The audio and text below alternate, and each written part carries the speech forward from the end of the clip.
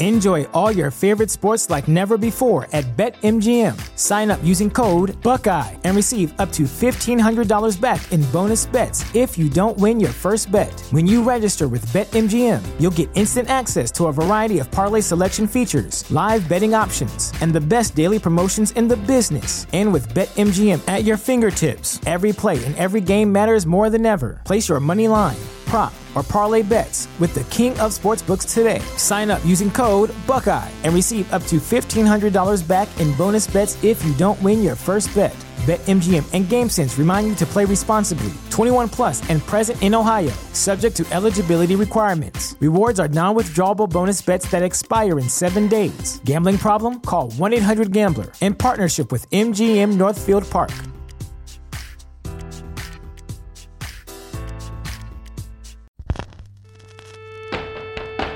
The following podcast is going to contain spoilers, along with me, just a regular guy, talking about all the things I love, such as comics, movies, television, music, and books. So yeah, proceed at your own risk.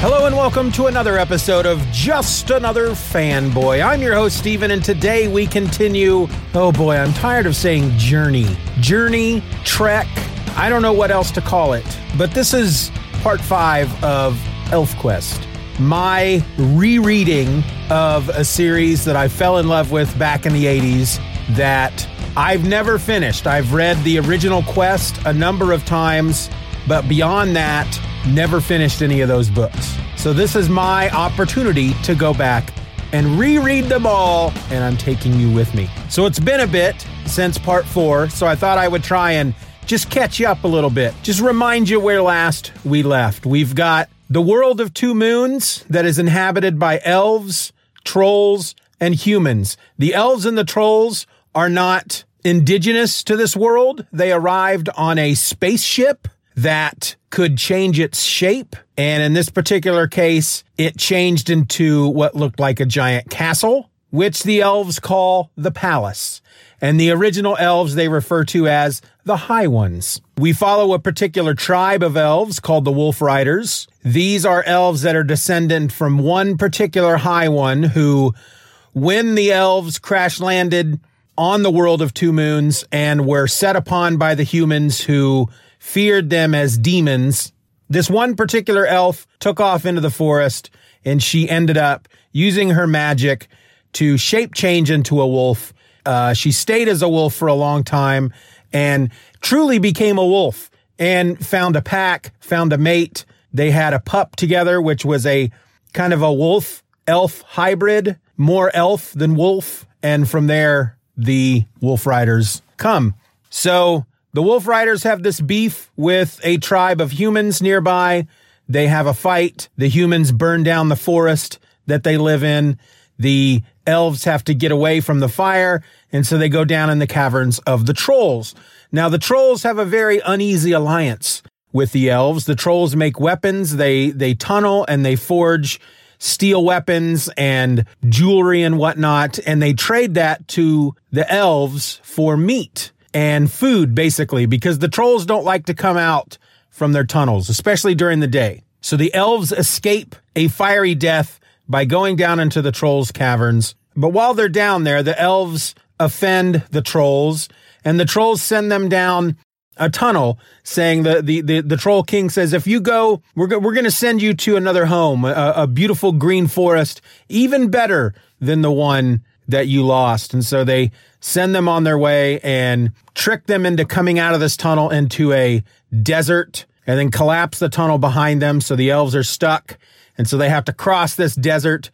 And when they get, well, not to the other side, but at one point they get to another settlement of elves. They are referred to as the Sun Folk, and the village is called Sorrow's End. The Wolf Riders, having had they had a really rough time. And so they've decided we're not going to ask for help anymore. We're going to take what we need. And so they raid the Sun Folks village of Sorrow's End. And during the raid, the chief of the Wolf Riders, Cutter, he sees a woman, a female elf by the name of Lita. And suddenly there is a bond between them. There's this thing among the elves called recognition, which is a magical bond between a male and female that forces them basically to propagate the species. If the bond is called recognition, and if someone is bonded, if they meet each other and recognition snaps into place, then they really have no choice but to mate and create children. Now, this can be a lifelong, they're soulmates, and this can be a lifelong thing where they're just together, man and wife, for the rest of their lives, or this can just be, they just get together to propagate the species and have other, love interests on the side. The Wolf Riders, however, believe that when there's recognition, it means you are a life mate, you're partners for the rest of your life. And Sunfolk don't quite believe that. And Lita looks upon Cutter as a barbarian and an animal and part wolf and wants nothing to do with him. Now, there is a particular member of the Sunfolk village. His name is Rayak, and he and Lita have kind of had a love-hate thing going for a while. They're the best of friends, but he loves her. She doesn't quite know if she loves him, but he just assumes they're going to be lovers in the nighttime for the rest of their lives. They will be, even though there's no recognition, they will be together forever. Because as far as they know, they're never going to meet any other elves. And the Wolf Riders were kind of the same way until these two groups got together. Well, Rayak is really upset regarding this intrusion of these barbaric elves, and most especially this recognition between Lita and Cutter. And he and Cutter clash. They have a big challenge where they have a contest of 3 trials. Cutter wins, and Rayak, in his anger, leaves the village. In the issue before this one, after that happens, the Wolf Riders get together. They're all living in caves just outside of Sorrow's End. Sorrow's End is kind of like in this valley or this area that's surrounded by mountains, or at least really tall hills, rocky hills and whatnot. And the elves or the Wolf Riders are living in caves in these hills. And so one night they have this thing that they call the Howl, and it's kind of a celebration, and they celebrate somebody among the tribe, past or present. And in this Howl, they decided they wanted to celebrate the life of Cutter's father, who has passed. His name was Bearclaw. And they go through this whole story about this monster that lived in the forest called Madcoil, which was a chaos magic that was left over from when the High Ones landed, just these pockets of magic that were left, and a saber-toothed tiger and a giant snake were fighting, and they encountered this magic, and they became melded as one creature called Madcoil that could send. Let me explain what that is real quick if you're not sure. The elves at their core are magical. Some of them show that in different ways. For example, Lita is a healer. There's a wolf rider named Redlance, who is they call him a tree shaper, which means he can make plants do what he wants them to do. He can make plants grow and shape trees to do various things. He hadn't really shown any magical abilities up to this point. There are also rock shapers. Rayak can control animals to a certain extent with his mind, and he can levitate small objects. There is a particular person within the Sunfolk called Sava who's older than everybody else. The Wolf Riders think that she is a High One because she's very tall. The High Ones are very tall, like as tall as humans, whereas younger elves are about 4 feet in height. They're built like children. She can project her mind outside of her body and do all this crazy stuff. But the Wolf Riders, the Sunfolk don't seem to be able to do this, but the Wolf Riders all are able to speak to each other telepathically, and they call it sending. So as they're telling the story about Bearclaw and Madcoil and how they took care of Madcoil, Lita hears them howling from her hut that night, and she creeps out and she hides behind some rocks, and she watches all them tell this story, and she starts to have begrudging respect for Cutter and his people, and it confuses her because she wants to hate him so much. And so she creeps away, and that's where the issue ends, which leads us into issue 5, the main subject of today's episode. Are you ready? I hope so. The title of this issue is called Voice of the Sun. And we open, it's been a few weeks, maybe a month or more since the Howl. And the Wolf Riders are slowly starting to integrate themselves into the Sunfolk Society. We see Red Lance, who has planted some seeds, and he's sitting there with one of the Sunfolk who is a gardener, and the elf is telling Red Lance, just staring at the patch where you put the seeds is not going to make it grow. You have to really work at, what are you, some kind of idiot? And this is where we learn that Red Lance's tree shaping powers are really starting to take hold, and a little sprout comes up out of the ground. Skywise, who is like Cutter's hetero life mate, they're bros, they're best friends. He is up on this big arch of stone where Lita's father, who is the Speaker of the Sun, I think that's what he's called. I can't quite remember. That might be a Dragonlance thing.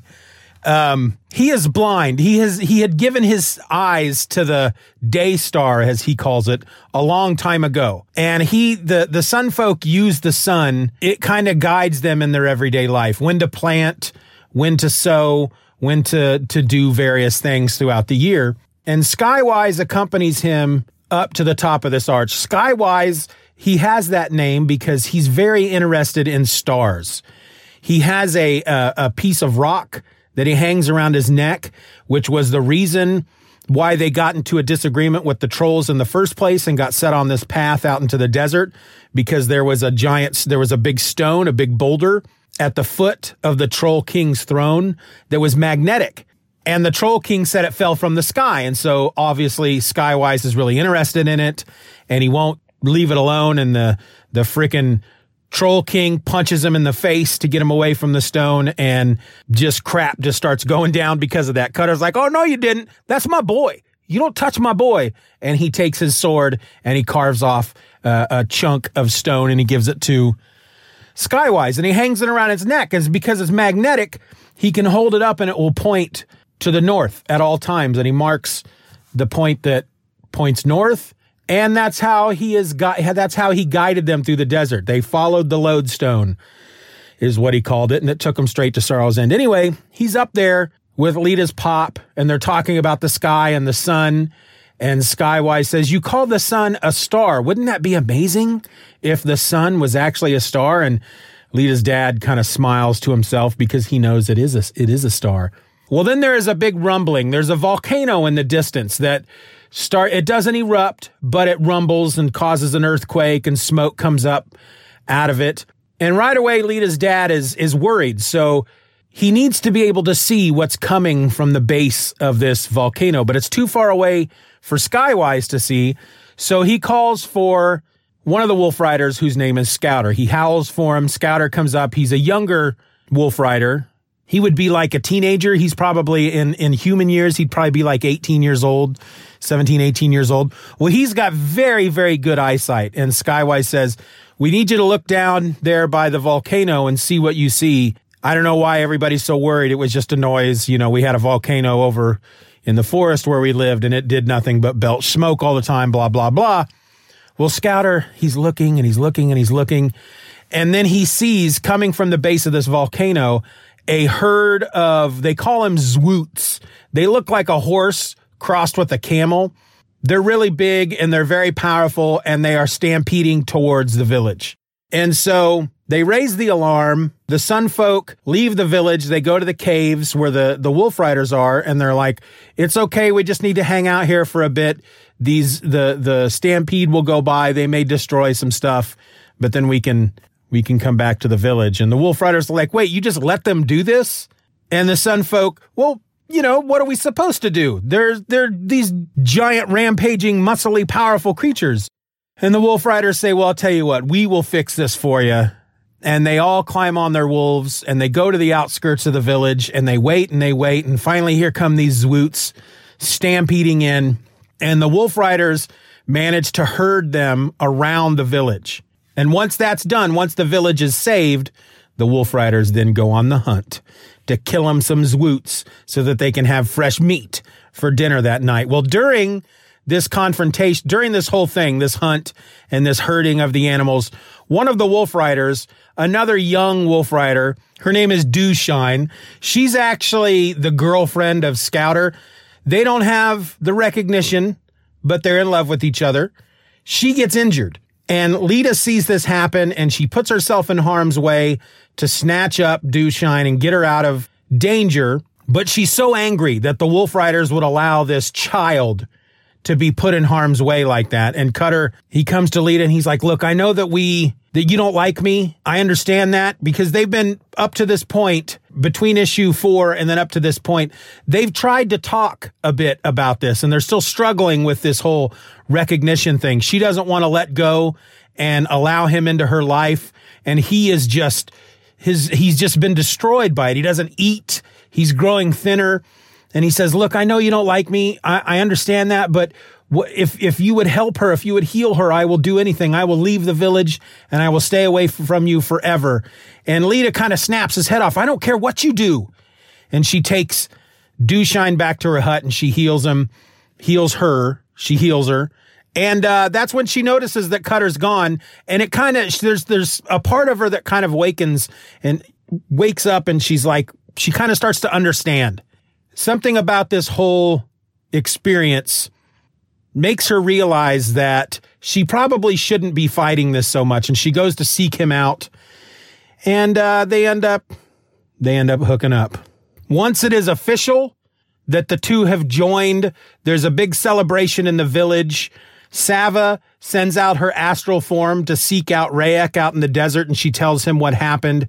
Rayek is, he's like, well, I figured it would happen. Obviously, it's recognition. I did assume that she would let him dangle for at least a year, but whatever, that happened quicker than I thought it would. And Sava says, will you come back to the village? And Rayek says, no, I can't come back. And Sava kind of says, well, just because it's recognition doesn't mean that they're in love. You guys might be able to come to some sort of an arrangement. And I almost felt like she was like, wink, wink, nudge, nudge. And he says, no, I can't do that. It's her. If I'm going to be with her, nobody else is going to be with her. And he says, I have to do what the Wolf Riders did. They set out to find their path, their home, their destiny. I have to do that myself. And he sets off into the desert riding a Zwoot.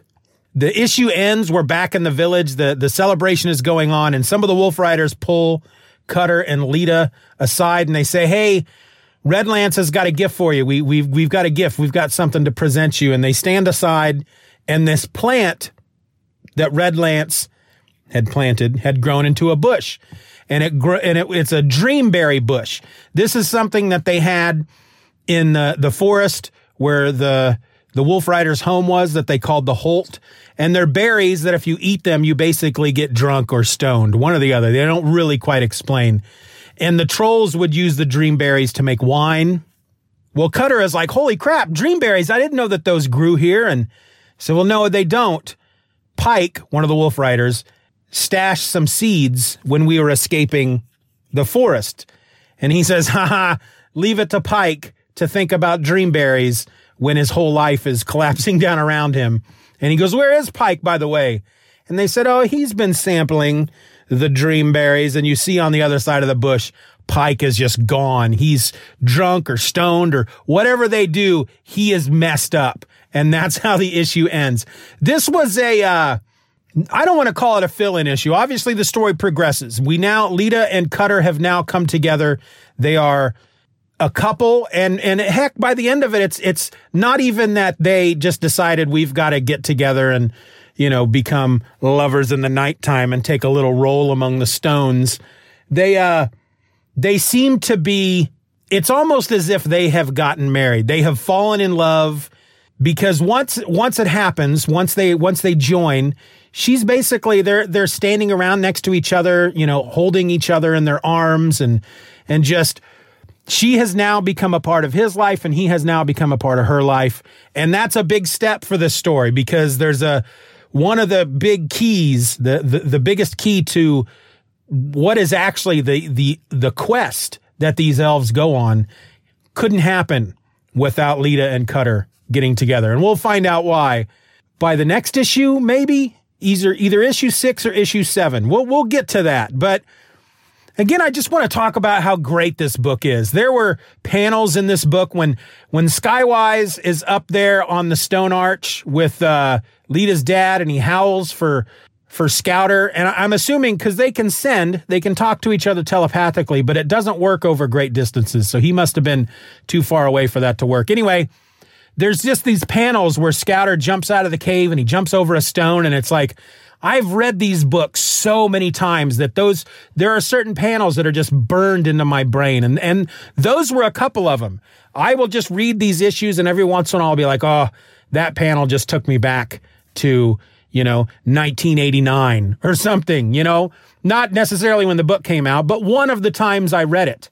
And so that this book, not only I'm still enjoying the story, but it just, these nostalgic waves just wash over me, and I can suddenly smell what my bedroom smelled like back in high school and junk like that. And also, I want to say there are certain moments within this book. The art reminds me a lot of this. I mean, if they animated this story, it could very much be, if you remove the violence and the sexual overtones, it could very well be a Disney movie.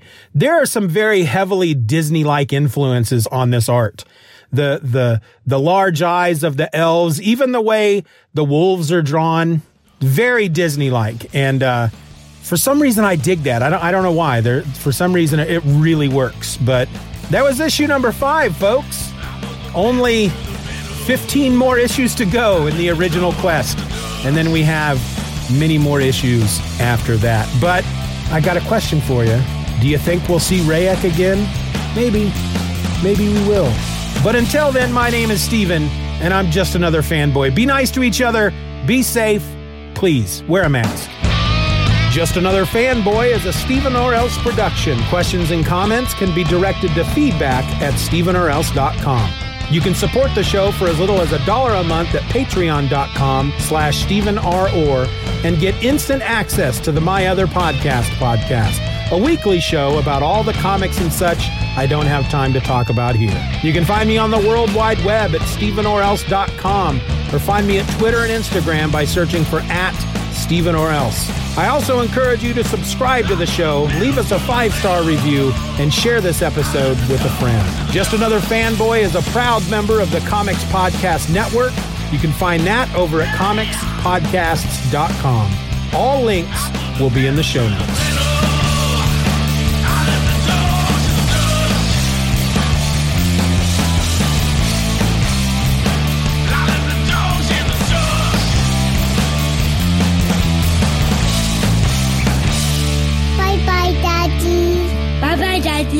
Good job.